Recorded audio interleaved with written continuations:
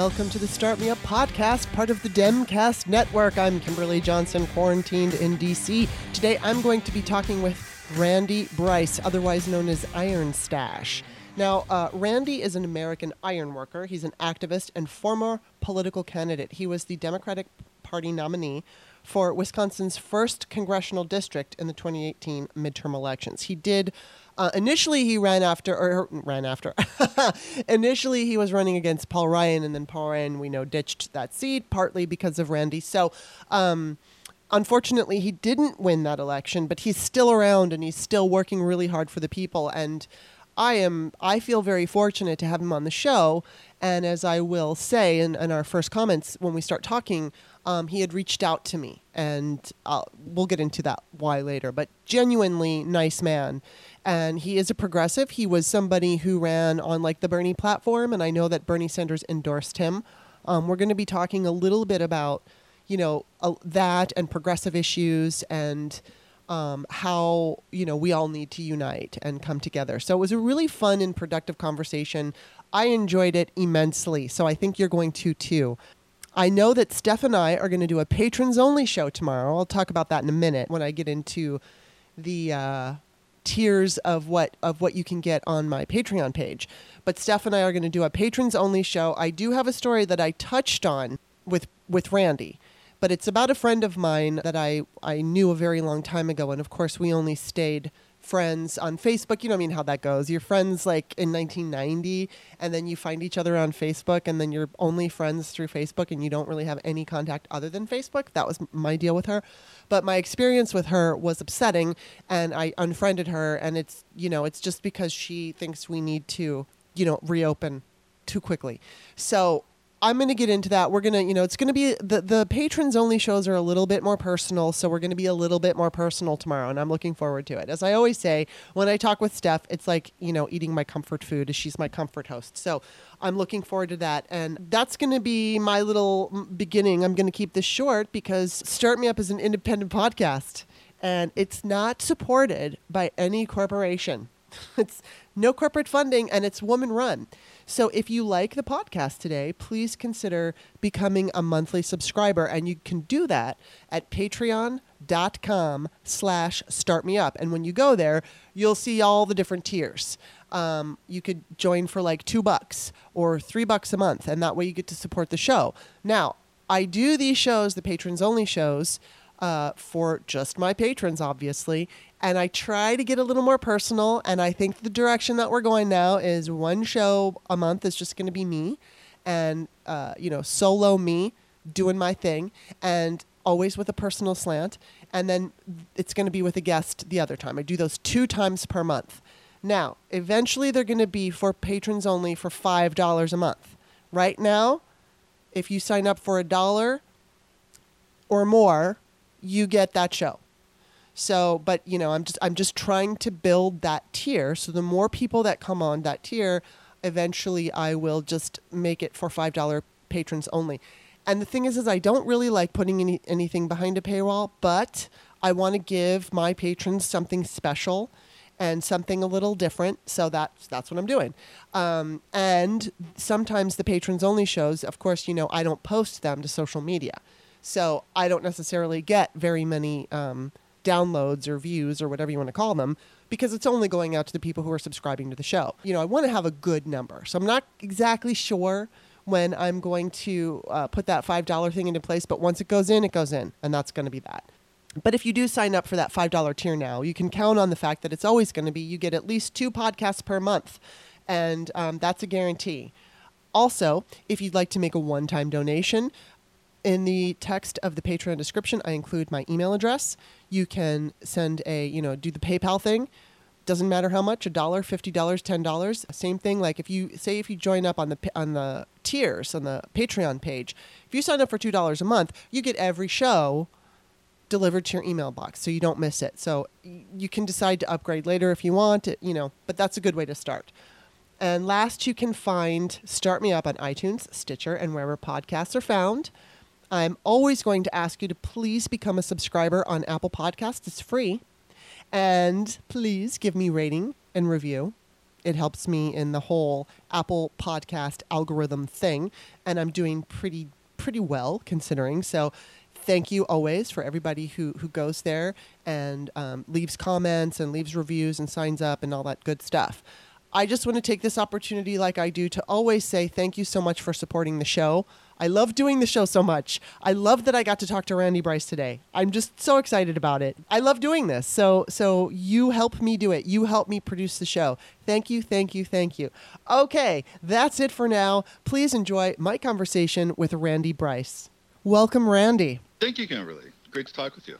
Well, I'm really glad to have you on the show. In fact, I kind of just want to point out to people what a good man you are, because I think a couple of weeks ago, you noticed, or I had posted something, and, I was freaking out because it was on a Saturday and I had gone grocery shopping, and I'm always agitated on those days, always feeling kind of like defensive and frustrated and scared. And so, you had reached out to me and you offered to be a shoulder if I needed to talk to somebody. And I just, I let you know that I was freaking out, and my mom is, in her 70s and she's alone and all that. And you talked about your mom. And I just wanted to say thank you, that was very sweet and it really touched me. Well, of course. And that, I'm noticing that from a lot of people these days, just reaching out. I'm going through my whole phone list, just, hi, I haven't talked to you, just wondering how you're doing. Yeah. And I know when I hear from somebody that I haven't heard from for a long time, that it means a lot. It's just, it's so simple to do, and it means so much. So why not? Why not? Yes, absolutely. And like I said, you and I have definitely had interactions on Twitter, and we know each other through Twitter. We've been in some DM rooms and stuff, but, we've never met or anything like that. So, it means a lot. That's one thing that's kind of beautiful about what's happening, even though, the overlying, I guess, the pandemic hanging over our heads is so frightening, and Trump and all of that. But the one thing that I've really been touched by is like people on the internet are reaching out to each other. In fact, several weeks ago too, I was complaining about, I was just so like, where's the fucking toilet paper? And, and it was, I had some toilet paper, not a lot, but I had some. And then, Kirk Acevedo and Kirsten Warren, they're married, said, hey, we'll come over and give you some toilet paper. And I laughed because they live in Los Angeles and I'm in D.C. And so I said, well, you have a really long drive. But it was just like, again, so touched that people are just being kind to each other. Not everywhere, but definitely there's this feeling of community and feeling of like, let's help each other. And so it's really fantastic. So again, thank you. And thank you for being on the show.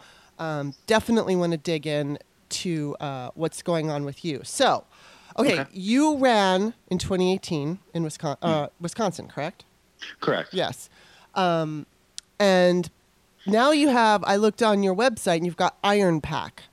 So would you tell people what that is?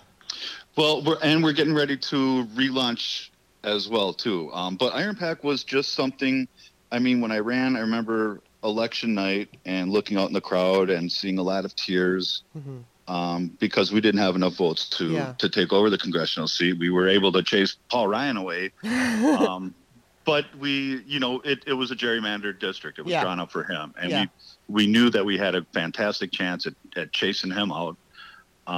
But so that's, he got out, he dropped out, and then pulled in somebody that used to work for him that nobody knew about, that had no negatives. But so I remember that night on election night looking and seeing staffers and just some of the amazing volunteers that we had. We had people driving from Illinois. One guy came from Australia just to knock doors for us here. Wow. It totally floored me. But so it meant a lot. And these people, they were my family. It meant a lot to me. And I kept telling them, I was like, this is going to be, it's a tough district. It was basically, the campaign was a iron worker, somebody walking off a construction site and taking on the third most powerful Republican in the country. So the people that believed in me really meant everything to me. It was like, you know what, this is kind of a crazy idea, but it's something we can do. And it had just been, my political involvement has been a result of Scott Walker and these extreme anti-worker Republicans coming into Wisconsin and just shredding it. So it was more about a movement. And I told them, dry those eyes. We're not done. It never was about just one election. Right. It's about furthering the movement? And are we better off than when we started this campaign? And obviously with Paul Ryan not being a part of the equation, yes, we were. And so it was like, and another thing that I do whenever I support a candidate and they don't win an election, I was like, what do? Do they just drop off the face of the earth and you never hear from them again? Or are they committed to these ideals and these things that they said they want to change? Are they still swinging, or are they, resting on a couch someplace? Yeah. And I've never been one to sit back because I was so irate and just couldn't believe what was happening in the state of Wisconsin. So there's a lot of wrongs to right. And so that's why we took everything that we had, like our email list, and all our supporters. And it was like, let's support other fantastic candidates. Let's get some help to people that are taking on, these big, monster candidates. Yeah. Whether it's like Devin Nunes or a King, like in Iowa with JD Scholten taking on. It was like, because they have so much, it's such an uphill battle, and being able to experience that myself, it's like they need all the help they can get. Yeah. And so whether it's exposure, whether it's advice or connections that I made, that's why we started up Iron Pack, and we've been able to get collect contributions for a lot of fantastic candidates. I think Amy McGrath was our first one. Oh, wow. But a lot of, progressive working class candidates that are really going to make a change for the better for us. So that's pretty much what Iron Pack is about. And as I said, we're going to be rebranding it and relaunching in the near future. The pandemic kind of put it on hold. Yeah. But expanding to help specifically like union members running for statewide office, whether it's a state representative, state senate, in addition to being able to help congressional or U.S. Senate candidates. So it's continuing the movement and being able to help more candidates than like if I would just run for a seat myself this cycle. Now, do you ever see yourself running again? I've ran a few times and I never pictured doing that. I mean, I never imagined the campaign that we had blowing up and being as viral as it was going on against Paul Ryan. Yeah. If there's a need to run, I will. Otherwise, I'm content helping other fantastic candidates run and being able to make a difference. It's not on my bucket list. Winning an elected office isn't on my bucket list. Changing the world for the better is. Wow, that's cool. Well, let me ask you this. I know that you supported Bernie. He has he's suspended his campaign. So now that Joe Biden is the presumptive nominee, who would you prefer to see as his VP, and why? That's a tough question, and I've been asked that. I bet you have quite a bit, and I'd love to see it be a woman of color. Yeah. I definitely would love to see it be a progressive. Yeah. Someone with progressive ideals, and just who would be the perfect one is so difficult, and I keep going back and forth. I mean, I think. Senator Warren would bring something, just having a lot of ideas and her past as a progressive. But I think somebody like a Stacey Abrams has the ability to get people fired up and especially the African-American women base, which we desperately are going to need. Right. So there's a lot of pluses that so many bring forward. But then again, I mean, seeing somebody like Representative Barbara Lee, I just absolutely definitely. love her and her positions. Yeah. Whether she's on a short list or not, I don't know, but just a personal favorite. I'd love to see somebody like her that I think covers everything. Progressive, a woman of color as well. Yeah. Well, I absolutely feel like, I'm at the point where I'm pretty confident in who it's going to be. Like, for instance, when Hillary Clinton picked Tim Kaine, even though I think, he was a kind of interesting guy, I thought I was impressed with him when I read about him. But, just the optics, just the overall feel, he wasn't exciting to people. Right. And so, Right. and I don't want to put him down because, again, like I was kind of impressed with who he was. And one of the things, and I've said this on my podcast before, but, personally, he is somebody who doesn't believe in abortion, but he will vote choice. And even though I kind of like prefer pro-choice, well, he is pro-choice actually, but I mean, it's like, I can't tell him how to feel about abortion. And I basically respect the fact that he has a different opinion than mine, but the fact that he doesn't believe it's his right to take that right away from women really impresses me. Anybody, because it's like, for me, it's a huge big deal. I mean, I'm never going to have children at this point, but, throughout my young single life, that was always there for me if I needed it. And nobody wants to do it. Nobody wants to go through that procedure. But you're like, oh my God, I'm so freaking glad that it's there if I don't want to have a baby. So, I appreciated that from him. But it's like, I think at this point, whoever Biden chooses is going to be the one to get people excited. In fact, last week he said that he was going to announce his panel on May 1st. And I just thought, I read this on the show last week, but I'm going to read it again because I think this is very telling. He said, the first most important quality is someone who, if I walk away immediately from the office for whatever reason, they can be president. He added that he wants the public to be able to see his pick as capable of being president of the United States tomorrow. And I have always wondered if he's going to make it through the first term. And I don't mean to say that I think he's going to die. It's just that I think that it's going to be such an incredibly stressful situation, more so than any other, administration in history. And he is 80 years old.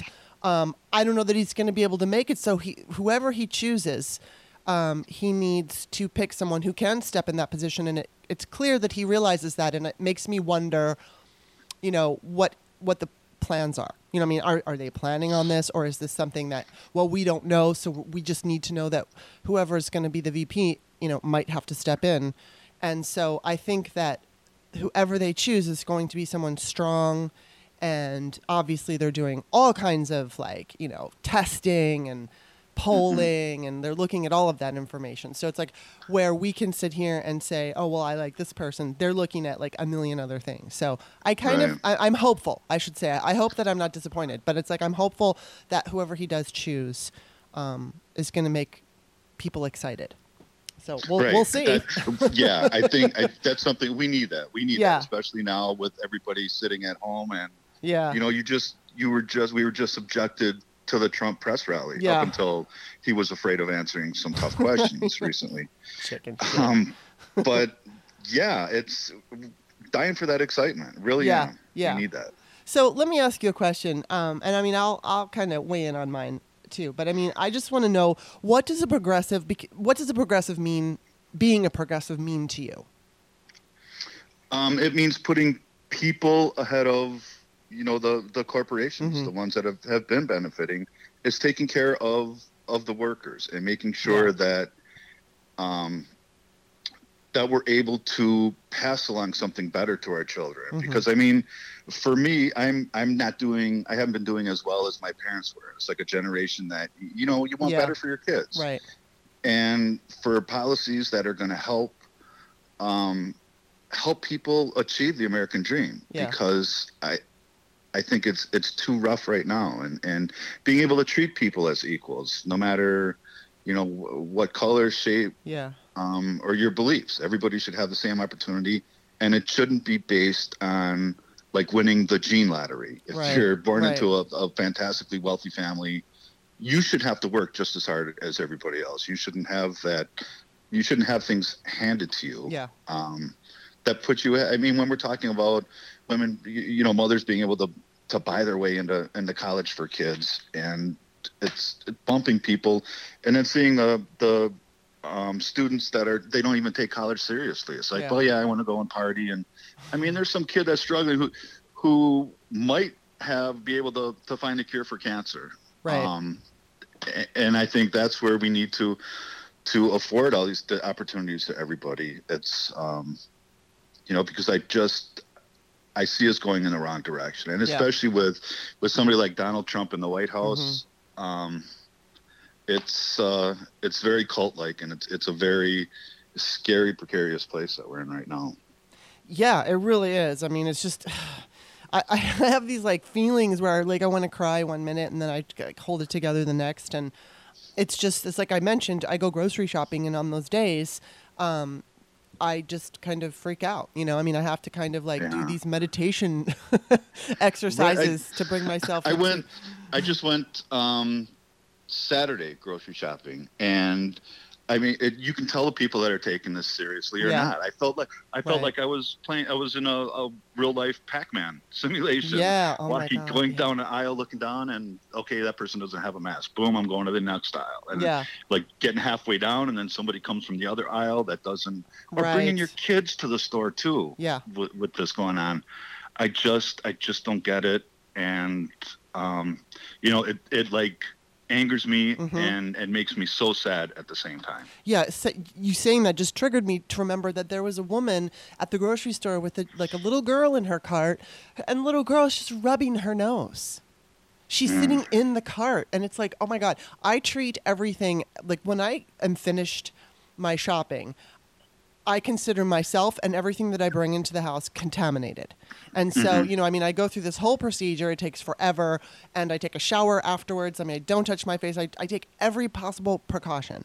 And so it's like when I see people with their children in the cart and not wearing a mask, it's just maddening. It's just maddening. So let me ask you this, because there was an article that I just saw, I think it was from MSNBC, talking about in 1918, San Francisco opened up too early and, got hit with a resurgence. And so obviously now we have people who are suggesting that we need to open up. Where are you standing on that? What do you think should happen? Like, what do you think should happen? I think it's crazy. And we just had a huge rally, like 1,500 people show up in Madison on Friday. Yeah. And, the treasurer for the state party was on a Facebook group that was promoting this. He's like, leave your Confederate flags, leave your long guns at home. We don't want to look like racists. Wow. But then at the same time saying that he has nothing, that the Republican Party of Wisconsin has nothing to do with this rally. I was like, look, buddy, you're officially the treasurer, and you're suggesting how to act at this rally and encouraging people to show up. Now we just had, and it was the resurgence, we had the biggest spike on that day of people that were found to be infected with coronavirus. And now doing the timeline, going back a couple of weeks, look what happened in Wisconsin that we were forced to do. We were forced to go out and vote as a result of this. And so that big spike, that's proof. Yes. As a result of making everybody go out and interact with each other, that's what's going on. So now we have this big rally, 1,500 people gathering together from all across the state, driving to Madison, Wisconsin. Unbelievable. And interacting, and then afterwards, now they all went back to their homes. Right. All across the state. So let's wait a couple more weeks and see where the numbers go. But that's terrifying too. And then, so that's another thing. When I'm at the grocery store, I'm wondering who here was at that rally? Yeah. Who was at that rally? Because you don't know. There's you don't have like a stamp or you don't wear something that says I was at this rally. They didn't give out T-shirts. Yeah. So it's kind of a scary place to be. Yeah, it really is. And unfortunately, this girl that I knew when I was 21, I don't know, the last time we spoke was probably in the early 2000s.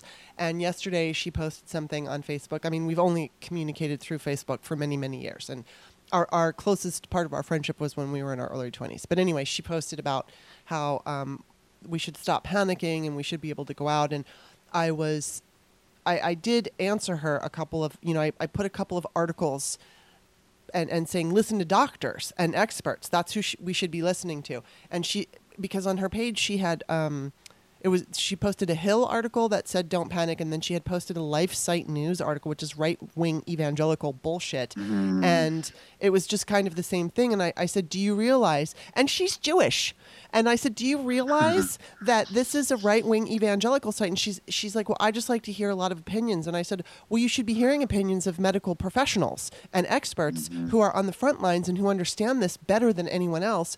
And then she got upset and told me that I was being closed-minded. And I was like, I can't even know you anymore. I can't even know you. And so it's like so upsetting because I don't know. I don't think she's a Trump supporter. I'm not sure.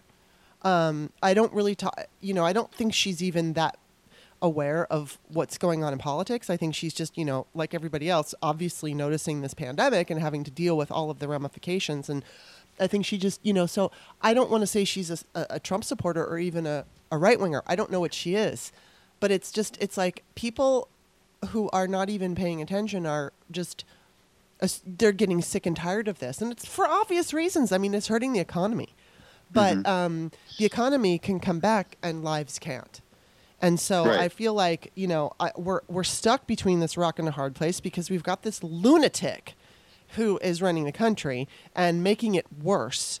And, what are we supposed to do about that? I mean, we can't shelter in place forever, but at the same time, they're saying there's going to be a resurgence in the fall.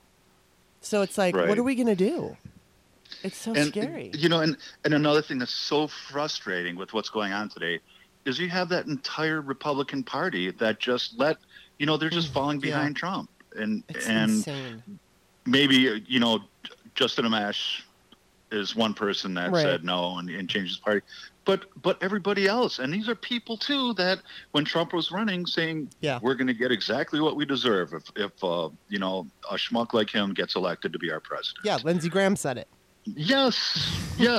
And it's like, what do they have on all these people? Why can't they say this guy is wrong? Why can't we talk about the 25th Amendment? Because this guy has so far, he wasn't just tiptoeing over the line. He took a running start as fast as he could go and leaped across that line to cross over. And I can't believe everybody's letting him get away with it from the Republican Party. Well, the only thing that I can think of, I mean, outside of wanting to just hold on to control, which I'm sure is a huge motivator, but, the Russians hacked RNC when they hacked the DNC. But we only heard about what they got from the DNC. We didn't hear anything from the RNC. Plus, Trump does his own, spying on people and getting blackmail material. So right. I don't know what he has, whether it's Russian, information, whether it's from Trump, whatever. Something is and again, I do think holding on to power is a huge motivator, and they've got to answer to Mitch McConnell, who is like just the devil. And so, I mean, but it's, and he will not relinquish at all. He will absolutely not relinquish any kind of, that's not even an option for somebody like Mitch McConnell. So yeah, it's just crazy to see this entire party being dragged down by this crazy con man. I mean, it's like before he became president, I mean, I remember my thoughts of Donald Trump. I didn't think very hard about him, but I just thought he was a big buffoon. Right. And it's like, same. And I mean, I think that was part of that 2016 election, at least around me and the people that I knew about it, where it was like there was just a disbelief. There's no way he's going to win. Yeah. There's just no way. Yeah, exactly. And that was, there wasn't a boatload of enthusiasm. And, partially, as you mentioned earlier, because of the vice presidential pick. And just, but the Republicans had done so much trashing Hillary for years and years and years. And, but there just was, that disbelief. They're like, there's no way this guy's going to be able to win. And then when he did, it was, I'm still recovering from it. I know. And so that's why it's so important to get, like that enthusiasm level. People are like, well, if you need to get enthused about going against a guy like Trump, then that's a problem for you. And that's just the reality of it. Yeah. That's just, people need to feel like they're going to be able to make a difference. They need to know there's something a candidate that really has their back. And you need to get excited about it. And that's, I mean, I have no problem, with the voter that's going to go and vote to get rid of Trump.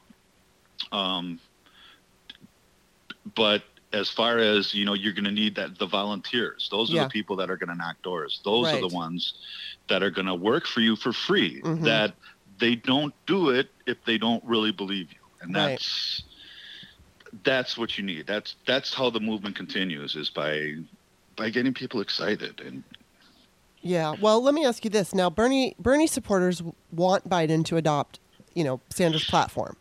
Now, how much of that do you think is realistic, and what would satisfy you?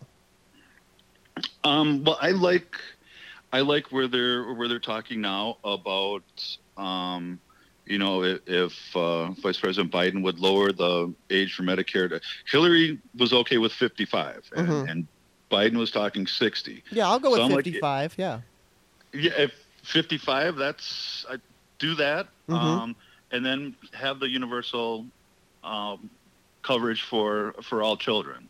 I think that's definitely a step in the right direction. Yeah, and it's not demanding Medicare for all. Right. And which is something that I think is fantastic. Me too. But it's getting us there. Right. And, exactly.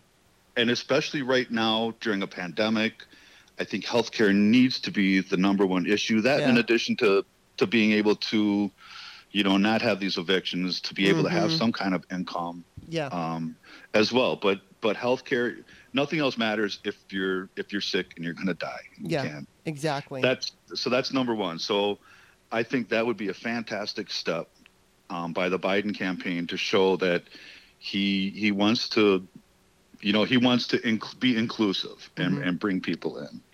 Now, did he? Now I can't remember, so you'll have to remind me. As far as the universal care for children, has he taken that on?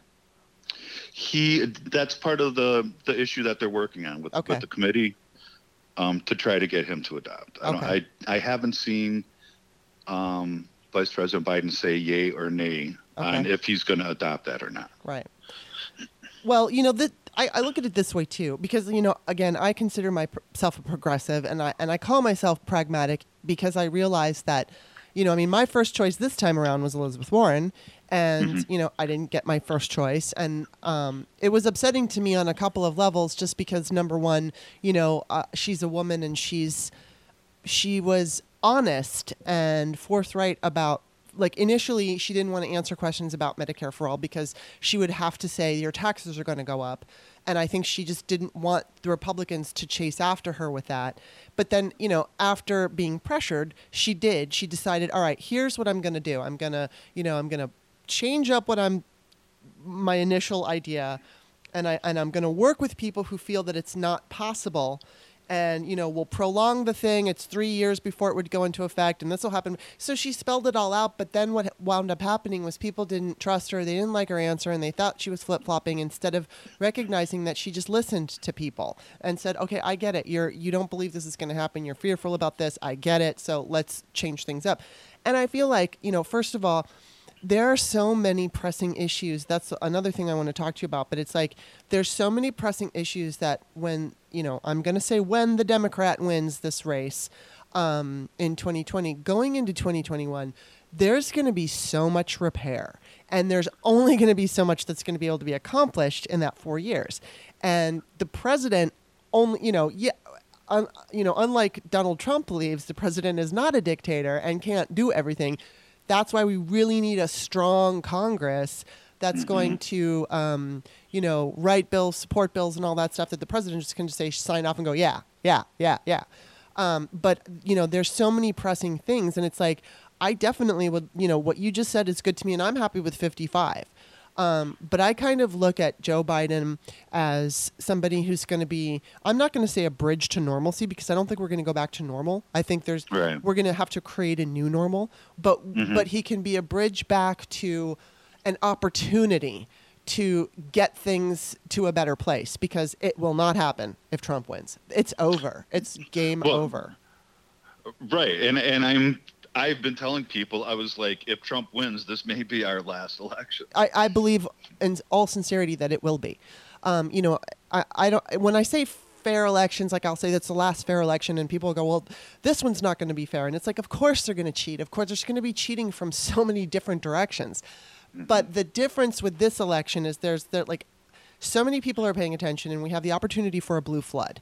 And what we need is a blue flood because Trump will likely contest it. It will go to the Supreme Court. So we need such big numbers that even Brett Kavanaugh can't say, okay, Trump won, even though, like the Democrats got 400 electoral college votes. And then after that, if Trump if he gets reelected, that's it. There is no more. And, I kind of beating the dead horse on this, but I lived in Soviet Russia when I was 12 years old because my dad worked for ABC News, and Vladimir Putin comes from that Soviet mind state. And I just I think I understand a certain kind of, I don't know, how can I say this? Because I lived there and I experienced what it's like to live in a police state, and the coldness and meanness and the feeling of if you step out of line, you'll just die in a Siberian prison cell. That man wants to kill our democracy, Vladimir Putin. He wants to be the superpower, and he will do anything in order to make that happen. And I believe he has all kinds of compromise on Trump. Forget the PP tape. Who gives a shit about the PP tape? He's got all kinds of terrible stuff. And so Trump will do whatever Vladimir Putin wants. And, whether it's him or any other dictator, he is enamored of them. I think he's afraid of them and he wants to be them. And this country will just be over.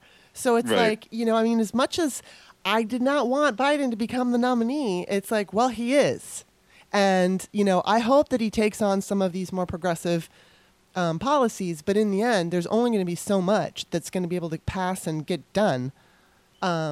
And then hopefully, because I don't think he's going to run, I don't think he's going to be the nominee in 2024. I think his vice president will be the nominee. And, I agree. Yeah. And so it's that person is going, maybe have more of an opportunity to get some of these progressive policies pushed through.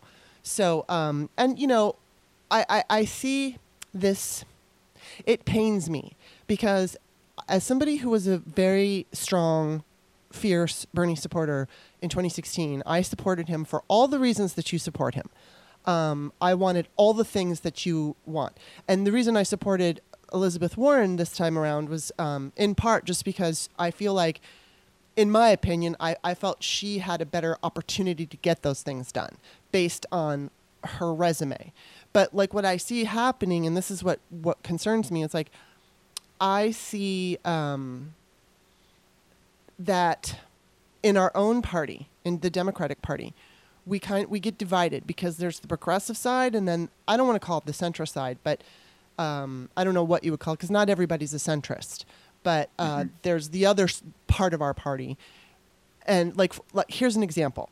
Hillary Clinton, when Bernie Sanders said he wanted Medicare for all, she said that was pie in the sky. And that bugs me because it's not pie in the sky. It's just something that's not going to happen overnight.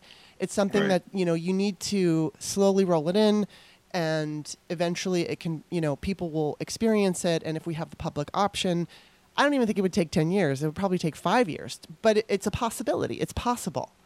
And and I also think that you can't just blast everything out of the water and kill everything we have now and then run into Medicare for all because it's just too confusing. It's too big. It's got to be a more of an incremental role. But when she said that it was pie in the sky, then her supporters took on this idea it'll never happen. Right. But it can. And people want it. And then, so one side pits against the other, and then it just becomes this fight where, where some people in the progressive side are saying, well, then you don't care about sick people. And that's not true.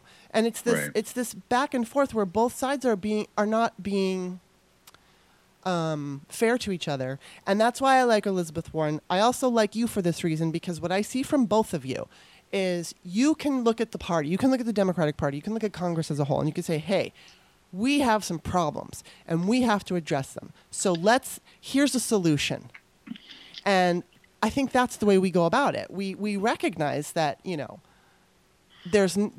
not perfect, but compared to the other side, we're the only freaking sane party that's standing, and we can be pushed. And eventually, over time, people can recognize that some of these ideas that progressive have, the Green New Deal and all this stuff, are really good. Mm-hmm. But there's just this like infighting, and I do think that you got your Russian trolls and your GOP trolls pushing the idea that it can never be done, and then and screaming at each other, and then voters kind of fall for it. I wish we would just like chill and realize we can be progressive, and it's not a bad word. Right. That it's actually something that everybody benefits from. I mean, everybody likes Social Security. Everybody likes having paved roads and a fire department and a police department. It's like... And flush toilets. Yeah. So it's like, those are all tax-funded things. It's this democratic socialism. That's pretty much what it is. And there's nothing wrong with it. It's just that we're not going to go from where we are right now to a democratic social utopia tomorrow. It's just not going to happen that way. We as much as we all want it, or some of us want it, we got to deal with Republicans. We got to deal with all these people in this country, especially the Democratic Party, which is so big tent. We've got people in this party who are a little bit on the more conservative side. Some people are totally progressive, and we got to all live together in the same house, and agree. Right. So, I mean, I just want to say that I appreciate your take on this, because you always come across as a voice of reason. And, I'm sure that I know you see my tweets and you see that I get pissed off. and Yes. and sometimes I will be very vocal about it. But overall, what I feel is like, honestly, I wish we could all just get along, because I think it's like, I agree with the progressive side of things, and I agree with what some of the people on the, I don't know if it's centrist, but okay, fine. Let's just, for the sake of it, call them. I agree with both in many cases. And it's like, let's just get this done. Right. And yeah, especially now with everything going on, it's like we need to find, there are so many reasons why we could argue with somebody that we don't consider in the same, exact political spectrum that we are. But if you look on the completely opposite side, it's so insane. It's like a death cult. When you have their leader telling people to drink bleach. Oh my God. That's a death cult. Yeah. And to hear the next day where he changes his mind, I was being sarcastic, but yet like the New York Health Department states there were X amount of people that had to be treated for ingesting bleach, or people calling the hotline. Yeah. Can I drink this? Is this, well, read the bottle. No, but Trump said I could. So, and that's a death cult. That's not a political party. It is. And right now, during this time with a global pandemic, we need to find ways to be able to work together. Yeah. Because that man needs to go. Yeah. He needs to be, the worst president that I've ever. Yeah. Ever. Yeah, ever. And that, and with the Russia connection, if Vladimir Putin could have a magic wand and just have the United States go crazy and just, what would he do? Well, I can kind of picture him having people go to big rallies in the middle of a pandemic and interact with each other and start talking about, let's liberate our state. Yeah. And talk about like civil war. I imagine right now Vladimir Putin is kicking back, laughing very loud, and drinking all kinds of vodka with his buddies, because just the craziness going on here. What a show we're putting on for the rest of the world, and it's not a good, it's not good for the United States reputation. Not really at all. isn't. It's so embarrassing. Clearly, Putin is putting his hand in lots of elections, and he's again, he wants to be the world superpower, and no matter what the relationship is with Donald Trump and Putin, they have these phone conversations, and we never get to hear what they talk about, and I don't know how Putin works. Does he? I don't know if. Oh God, what was that movie? I think it was W. And it was about George W. Bush. And so there was a scene where Dick Cheney is talking to Bush. They're having lunch. And Cheney basically puts the idea into Bush's head about whatever it is he wants. And then Bush thinks it's his idea. And then Cheney goes, great idea. And I wondered, obviously Trump is such a freaking idiot, and more, as Rex Tillerson called him, fucking moron. I think he is easy to manipulate, and obviously he really likes Putin. I mean, I think it's clear that Putin has shit on him and has probably held that over his head. But beyond that, I think he loves the dictators, and he wants to be one. And so, how does Putin work? Does Putin call him up and say, you should say this, or wouldn't it be great if this happened, or whatever? But it doesn't really matter, because I think that whatever it is that Putin would like for Trump to do somehow gets back to Trump. And then, Trump thinks it's his idea or something, and then he just does it. And it's not to say that I think Putin runs Trump. I don't think everything Trump does is about Putin. But I think he's very, very I think Putin has a very strong hold on him. But then but Putin also knows that Trump is a fucking moron. Just let him go do whatever, and he's going to screw everything up. So it's like you said, he just sits back, drinks his vodka, and smiles, and go, look at the American moron, doing my job for me. And it's really scary because, it's like, that comedian, whose name is this, John Mulaney, I don't know if you saw, but it's really funny. He did a bit saying that, basically Trump is like a horse loose in the hospital. And the whole bit is so worth watching. It's very funny, even though it's so true. And I haven't seen it. I'm going to look it up. Yeah, John Mulaney. Oh my God, it's freaking fantastic. It's on YouTube. But that's what he is. And and again, because I lived in Russia and I had the opportunity to understand what Soviet life was like, and I don't think we're going to have if Putin were to win and Trump were to get reelected, it's not that I think we would become a Soviet-style country. It's just that I think we would become a modern-day oligarchy, Russia, like Russia style. So I think that's what we would face. Yeah, I totally agree with that. But, and talking about the influence that Putin has, it was like, look at our country needing ventilators. And, was it just like a week or so ago? Yes. Trump, after having a phone call with them, we're helping them out. We're sending stuff to them.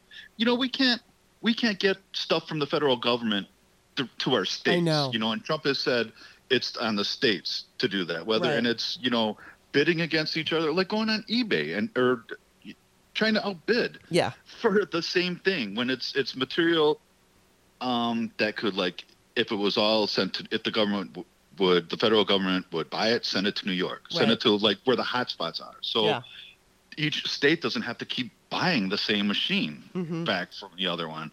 But here he comes after a phone call talking with Putin. We're going to help them out. We're sending them ventilators. Yeah. And it's just like, did I really just hear that? Did he just admit to sending materials that we need to Russia after, after saying when we had 15 cases, it's going to magically disappear. When it gets warmer out, it's going to be better. It's going to be gone. And a hoax, calling it a hoax. Yeah. I can't picture any country being in a worse place because of their elected leadership. And that's another thing too. The majority of people didn't vote for him, but it was a system that put him in place. Yeah. And that just makes everything so much more aggravating. Yeah, and I'd like to see the system change. I'd love to see the Electoral College isn't working for us. Right. And, it was people argued for it for a long time, and while people were arguing against it, and then we saw in 2016, oh, wait a minute. And then, I'd love to see campaign finance change. Yes. I definitely want to see that change. That would be hard. We have to. Our democracy depends on that. We won't be able to keep our democracy if we don't do something about campaign finance reform. Yeah, definitely. We have to do it because it's like, it will be difficult to overturn Citizens United and all that, but we have to, because there can't be, there's senators and representatives who have to spend their days in offices outside of wherever their main office is because they can't fundraise there, and they have to go to another office and sit there and fundraise, and it's like, it's not even necessarily their fault. It's a system that has evolved over time, and they're just they're doing what they have to win instead of doing legislating and working for the people. And so it's like, I'd rather not spend my time attacking the Democrats who are doing that because they have to. They have to have money. It's like you can't win unless you have money. But, and then, it's just like this whole big clusterfuck. And it's like, we just has to change. If we just take I don't exactly know how to do it. I know in some countries, certain candidates get, X amount of dollars, period. And you do what you do with it. I'd be happy with that. If everybody just got the same amount, you couldn't take, you couldn't take the contributions or whatever. I mean, it would have to be figured out in some fair way. But the way that it's working now is not fair because corporations are not people, and it's not working. So we need to change that. Absolutely. Yeah, absolutely. And that's, and I got a taste of that too, running for Congress, calling people, begging them for money. Yeah.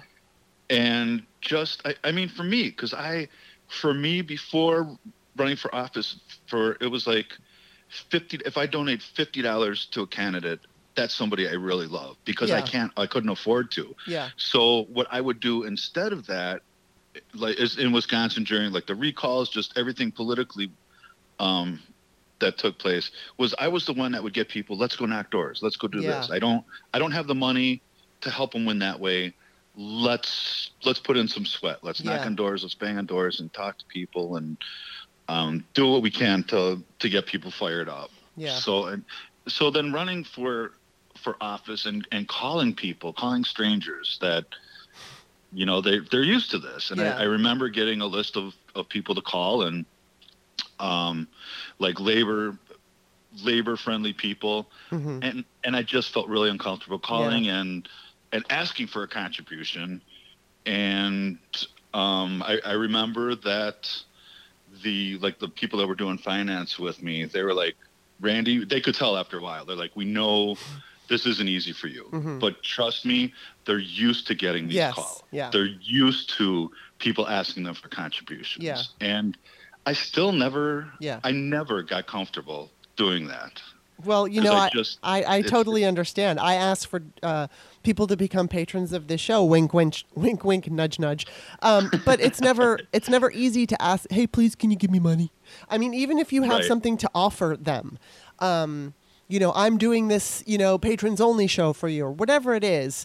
It's hard to promote yourself. It's hard to ask for money. It's easy for me to promote other people. It's easy for me to say, hey, volunteer for this, donate here or whatever. But for when it's yourself, it feels weird and awkward. It's just weird. That's it. That's exactly it. That's the feeling. You have it. You described it perfectly. Okay, so let me ask you this. Trump is clearly unraveling, and there's all this concern and talk about the fact that he might try to cancel elections. Now, I've had a couple people on the show who say it's never going to happen. Other people on the show say, yeah, totally count on the fact that he's going to at least make the effort, and he could possibly succeed. So what do you think? I think he's gonna try to delay it as long as he can. Well, COVID's going to, they're saying that they're going to have another, in the fall, that there's going to be a spike in the COVID, numbers, and that he might use that as something. And then, of course, Mitch McConnell doesn't even want to vote on doing that, vote by mail thing. So so it's like they're trying to make a situation where, oh, look, there's all these people that have, or the spike in COVID, we can't go out and vote. Oh, we can't do it by mail either, so we have to postpone. Yeah, and I'm also expecting, right just before election time, I'm also expecting a massive caravan coming from Central America, all infected with COVID, to be making their way up to the U.S. border. Just because there's always seems to be a caravan coming. Right, exactly. Those caravans. Divert all of our resources to the border to protect us. Yeah, the endless caravans. Then it all magically disappears right after the election. Right, so, and no one talks about it at all. I see him making up, I don't know, something to do with Space Force could be used too. We've just made contact, and we found out that aliens are responsible for COVID. So I need to stay in place until we get our Space Force, deployed. Nothing would surprise me in the year 2020 with Donald Trump as president. Yeah. Nothing. No, me neither. No, not at all. And then, so now he's not doing press rallies. because he told people to drink bleach, and I guess that backfired on him. Yeah, and he's afraid of his own shadow now when it comes to that. Do you think? Okay, let me ask you about these pressers. Do you think they should be aired, or do you think okay, obviously they would always be aired on C-SPAN, but do you think the cable networks should air them? Not at all. Yeah. And if they do, it needs to be cut immediately as soon as it goes into, I call them press rallies. Yeah, because exactly, you can't, you can't travel around the country and lie to people that way. So this was and he was on Twitter and always announcing it, trying to get as big of a crowd as he could. Yeah. There's no way. These are politically motivated, with no factual truth to them. And, if anything, let's, record them. And if you want to play them on your show, do it at 5 a.m. in the morning so that you can say you did it. But, to make people, and for every channel to run it, too. And just, it's not, it's the way that he gets antagonistic, too, with the reporters. And the things he says to them where you're third rate, you're never going to make it. Right. And, well, that's a horrible question. And just treating people like garbage. They should not be broadcast live. And, if you want to see it, go check it out on C-SPAN. Right. But no, I turn it off. Me too. Gotten to the point where it's you can only see so many trains wrecked. And, it's going to be, you're going to hear this noise again. And then that's right before the crashing and then the smoke. So how it's going to end eventually. But no, they should not be broadcast and people shouldn't be subjected to it. They're presidential rallies. That's what they are.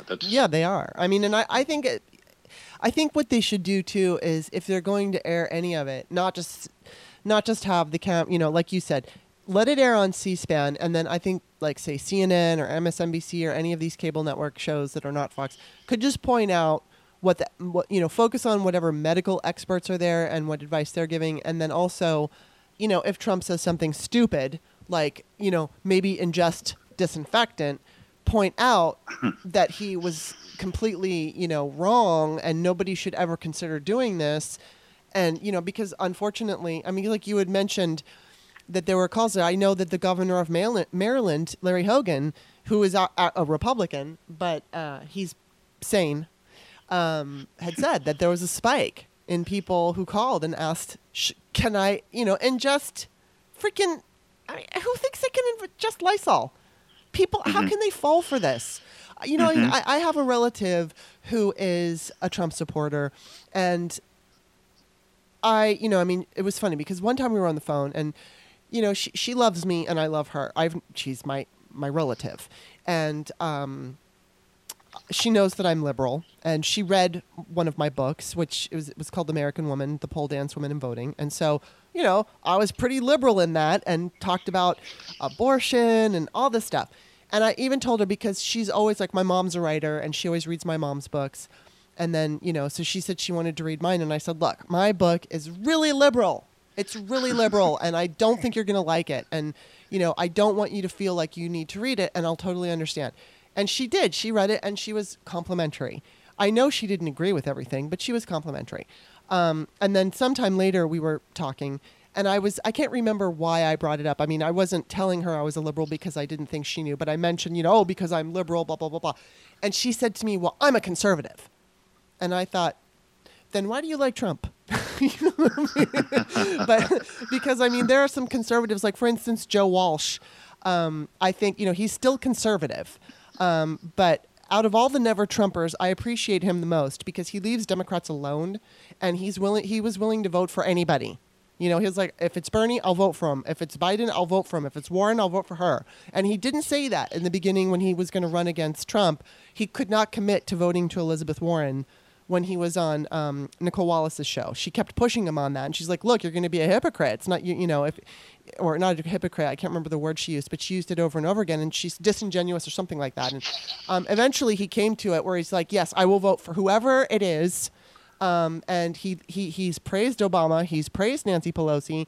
And so that he is a conservative. He has conservative ideals and beliefs. and he has never left that, but he looks at his own party and he's like, they're all crazy. He's like, they just all went crazy. And, you know, I look at my relative who likes Trump, and I feel like if I were going to ask her, do you think it's okay to ingest? Well, you know, interestingly, though, before he said, the night that he said it, I was talking to my boyfriend. His name is Bob Sesk. I don't know if you know him on Twitter, but he writes for Salon and has his own podcast. But anyway, he had said something like, you know, yes, there are going to be people who ingest disinfectants. And I said, well, I mean, I take a look at my family member who supports Trump, and I can only imagine that she would say, oh, he was just fucking with the media. You know, he's just messing with the lamestream media. And then, of course, he does come on and say he was just being sarcastic. So it's like basically he said it before anybody in his base had the opportunity to. But I knew that would be the argument. I knew that that's what they were going to say. And I know that there are people out there who will consider ingesting disinfectant, but it's like I couldn't even imagine my aunt thinking that was okay. You know what I mean? Like, is she going to say, oh, sure, I'll drink some Lysol if I get sick? Of course she's not going to do it. But it's just crazy to me that people, A, would, and B, they would defend him. And it's like, I just put on Twitter before we talked that I think that pretty much everyone knows now. Everyone knows he's a lunatic. But MAGAs just don't care. They don't care. Yeah. And it goes back to, I mean, we had the same, although Scott Walker isn't as crazy as Donald Trump, but the same. Destructive. Like that Tea Party. Yes. Yeah, that destruction that we're talking to people when I talk to them one-on-one, and like not in a group, not in a group mindset, but when I can draw them away and just have a one-on-one conversation, a calm conversation, and people just seem so normal that it's like it comes down to it's easier to fool somebody than it is to convince them they've been fooled is basically what it comes down to. That's so true. It's just scary when it gets to the point that it's so drastic that people are willing to drink bleach because they believe so much in this man that is, supposedly there, and they believe that he's looking out for their best interests, and he most definitely is not. No. He doesn't care. I mean, and if you watch these press rallies, he's never genuinely expressed remorse for one American dying. Not one. And I mean, anybody that just has any kind of empathy. I mean, a leader that should be one of the biggest things that they have. Right. Exactly. Is empathy and care and concern for other people, and which is something that I could sense from every single one of the candidates that ran as a Democrat. And basically even other Republicans in the past. That just, when something happened to the country, you could tell that they were affected. They were personally affected. But Donald Trump is the kind of guy that is expecting to go, who called the White House a dump. Yes. Because he's used to living in a place where everything's gold-plated, including his toilet. He has that safe spot to go to after he leaves the White House. So it's not, he doesn't have to care about us. He's not doing this for any of us. Right. This is all a head game for him and to inflate his ego. Yeah. And it's a very sad place to be, and the worst time. It couldn't be happening at a worse time. Yeah. The last thing I want to talk to you about, ask you about, is you had mentioned, talking maybe one-on-one to someone, and there's a difference between talking one-on-one and like the masses. One thing Bernie was really is really good at is, like, for instance, he went into West Virginia and was talking to people about Medicare for all and got them, saying, yeah, let's have Medicare for all. Yeah. And he knows how to, and he was talking to Trump supporters. And so that's kind of what I want to talk to you about a little bit, or ask you about. It's like, have you had the opportunity to get in front of a group of Republicans and appeal to them? Because, I mean, Bernie is a populist, Trump is a populist, but their messages are so very different. They come from such a different headspace. And, but Bernie can appeal to some of these Trump supporters to get them to go, to get them to vote in their best interest. Mm-hmm. I mean, so, like, what was your experience, or what has been your experience have you had the opportunity to just sit in a room with Republicans and talk to them, and what have you experienced? I have had some experience talking with Republicans, with like business owners,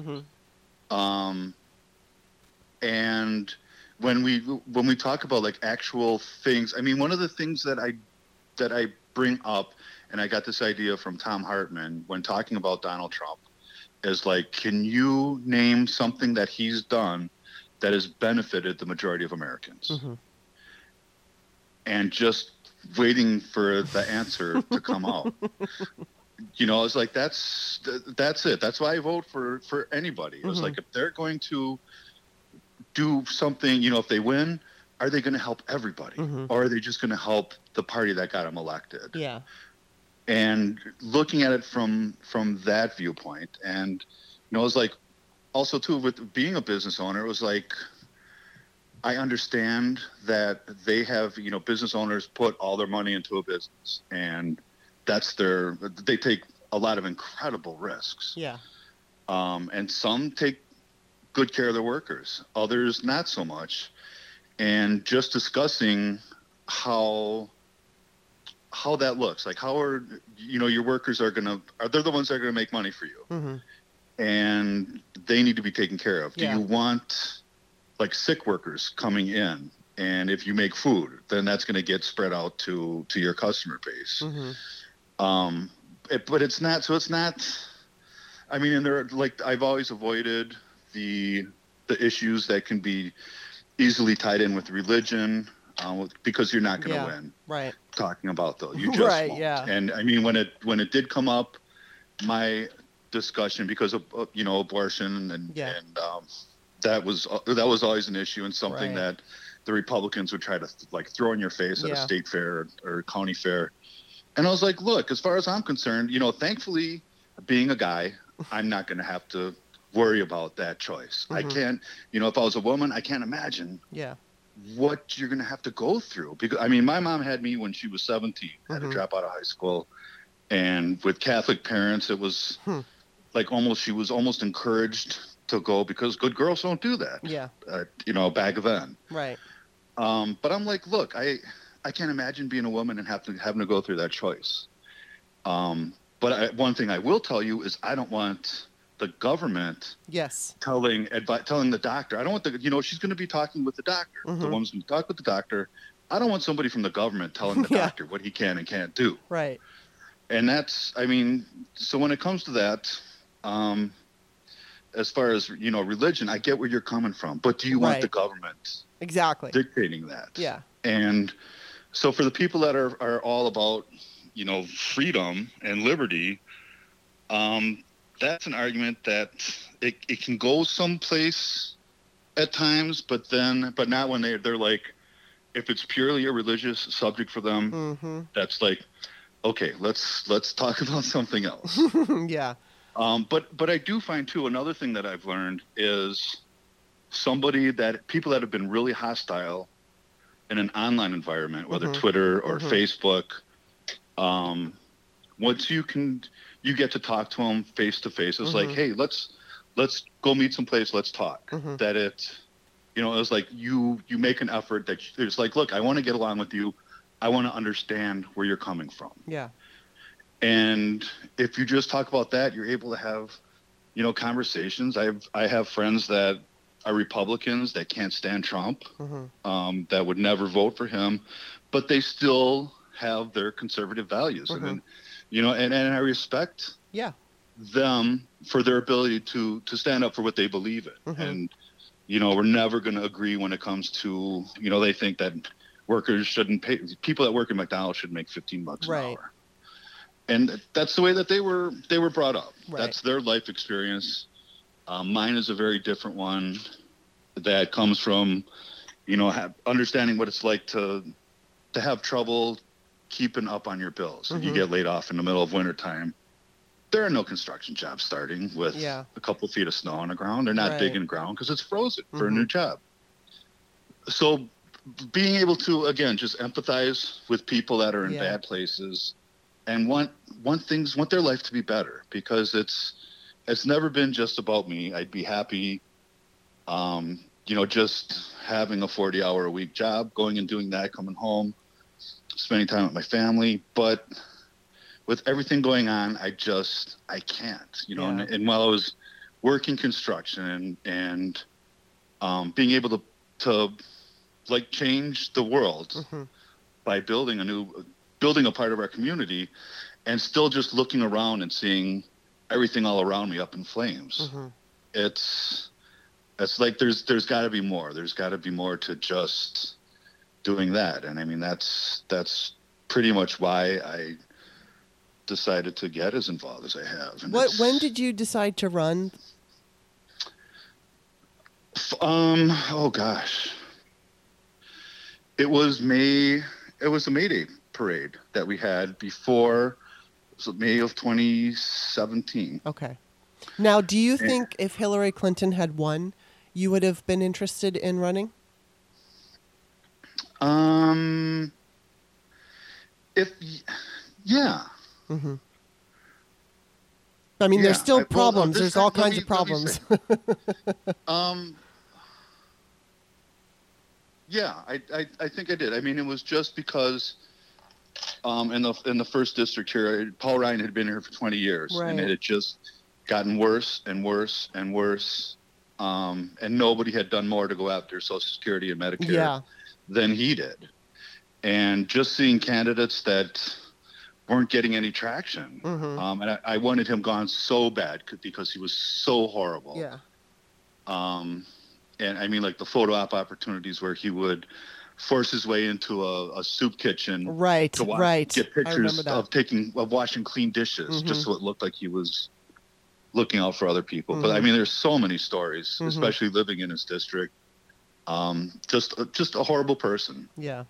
And so, yeah, it got to the point where a lot of people were, it was like, Randy, you could take him out. We think you could take him out. Yeah. And, but there was more emphasis because Trump did win. Right. And right after he did, I was getting phone calls from an immigrant rights group that they're like, Randy, we're having emergency meetings because we don't know what this guy's going to do. He already talked about, you know, they're not sending their best. They're sending rapists and murderers. Right.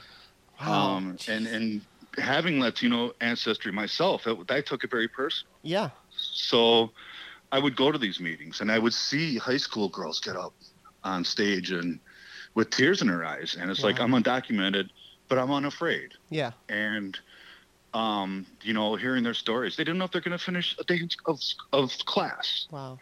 If ICE was going to be able to come in, or even that, if they survive, if they made the day at school, by the time they got home, if their undocumented dad was going to be there waiting for them. Yeah. And I mean, just terrifying. Mm-hmm. And so it was a May Day parade when State Senator Chris Larson that was the straw that broke the camel's back. He was like, are you at the march? I was like, yeah, of course I am. So we met, and all these people that were in these emergency meetings, there were thousands marching in downtown Milwaukee. And he was like, you know, I think you should run. I think you could chase Paul Ryan away. And we can't think of anybody else that would be able to. So, you know, when he mentioned that, I looked around and I remember seeing faces of people that were up on stage in tears.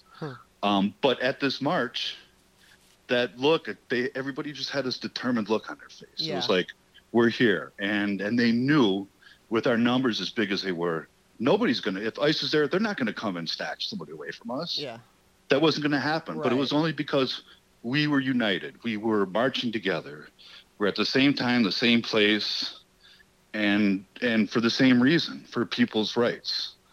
So when he asked me then, and I looked around and I saw everybody's face, I was like, damn it, I'm going to do it. Well, I hope you do it. I hope you run again. I was definitely behind you, and I was happy to. I was put in a DM group for your campaign to boost your campaign, yes, and I appreciate that. Well, and I mean, we appreciated you. You know, it's like thank you for running, and I hope you choose to run again because I think you're a really good guy, and I mean, you are sincere. It comes through, and I appreciate what you're doing now. It's also important. And when is the Iron Pack going to relaunch? it's kind of on hold right now. We're just waiting to do a little shuffling with our board. And we have some help from a couple members of Congress too. So it's cool. And I know they're busy right now. So it's, near future, we had hoped to do it already. Right. But as soon as we get a couple of names to the board, and we're ready to move ahead. Awesome. Well, that'll be cool. Let me know, because I'll help you promote it. I appreciate that, and I definitely will. All right. Well, thank you for being on the show. I enjoyed talking to you, and again, I just want to thank you for just being so kind to me and reaching out. It really meant a lot. And of course. It's sincere. Thank you. Kimberly, I really appreciate everything you do, and it was just, absolutely. I'd love to talk. I'd love to. Well, and you can find Randy on, and you probably already know this, but you can find him on Twitter at Ironstache. I love that name. So thank you for being here today, and hopefully one day you'll come back. I'd love to. Would love to, Kimberly. Thank you. It was a pleasure talking to you, and let's keep swinging. Okay, let's do it. Yay! I'm so glad I got the opportunity to talk to him, and as I said twice or however many times, the fact that he reached out to me and, said if you need somebody to talk to, that was just really sweet, and I appreciate that. And I consider myself a progressive person, and so I enjoy watching him on Twitter because he has such a way. He's one of these people who are literally, fighting for the people. And I so wish that there wasn't this divide in our own party, because I think we all want the same things. It's just a matter of, you could say the same thing about some Republicans. I think we all want the same thing in that we want to live a nice life and, send our children to good schools and get good education and, to have good, easy, accessible, affordable health care, all of that. I think we all want that. But when it comes to the Democratic side of things, our own party is just at this point, it's hard to determine what's really going on because Twitter is where I live and Twitter is not representative of the country. If I'm going to go with what we're seeing in the country, people are showing up at elections. They showed up in every election since Trump was installed, and they have voted for Democrats. So I'm really hopeful there. I'm not taking anything for granted, but I'm hopeful. And, I think people like Randy are important and vital because he's, there's a certain faction of the Bernie supporters who are angry and they just want to attack the Democrats. And then there's in my opinion, I look at Randy Bryce, he's like, hey, look, there's issues that we have to address, but let's just, just like with Elizabeth Warren, here are some solutions. Here's ways we can improve government. Even AOC, and I don't know what everybody thinks about her, but she impresses me because I think that she, and it took me a while. It's not that she always impressed me, but I wasn't sure how she was going to behave. I didn't know if she would be disruptive. I just wasn't sure. And she, of course I haven't always agreed with her, but for the most part I do. And I'm very impressed with her. But it's now that I've seen her work and I see her, the other night she was on Rachel Maddow and she was fantastic because she just, and I did talk about this on another show, but she was just talking about the issues with government and saying, look, the government is going to go into another hiatus until May, whatever. And that'll be the second month that rent has been due. And there's really nothing for the people. And that's unacceptable. And I'm totally right there with her. There are, government is elected and paid for by the people. So the government needs to take care of the people. And if they're not doing that, I think it's entirely reasonable for whether it's members of government or people outside of government to say, hey, you got to step it up. So anyway, I'm really glad that I had the opportunity to talk to him. Hopefully the Iron Pack will get relaunched very soon. Definitely I'm going to invite him back because I like talking to him. He's such a good guy. And I love his Wisconsin accent. It's fun to listen to him. Alrighty, so you can find him, once again, on Twitter at Ironstache. That's IRONSTACHE,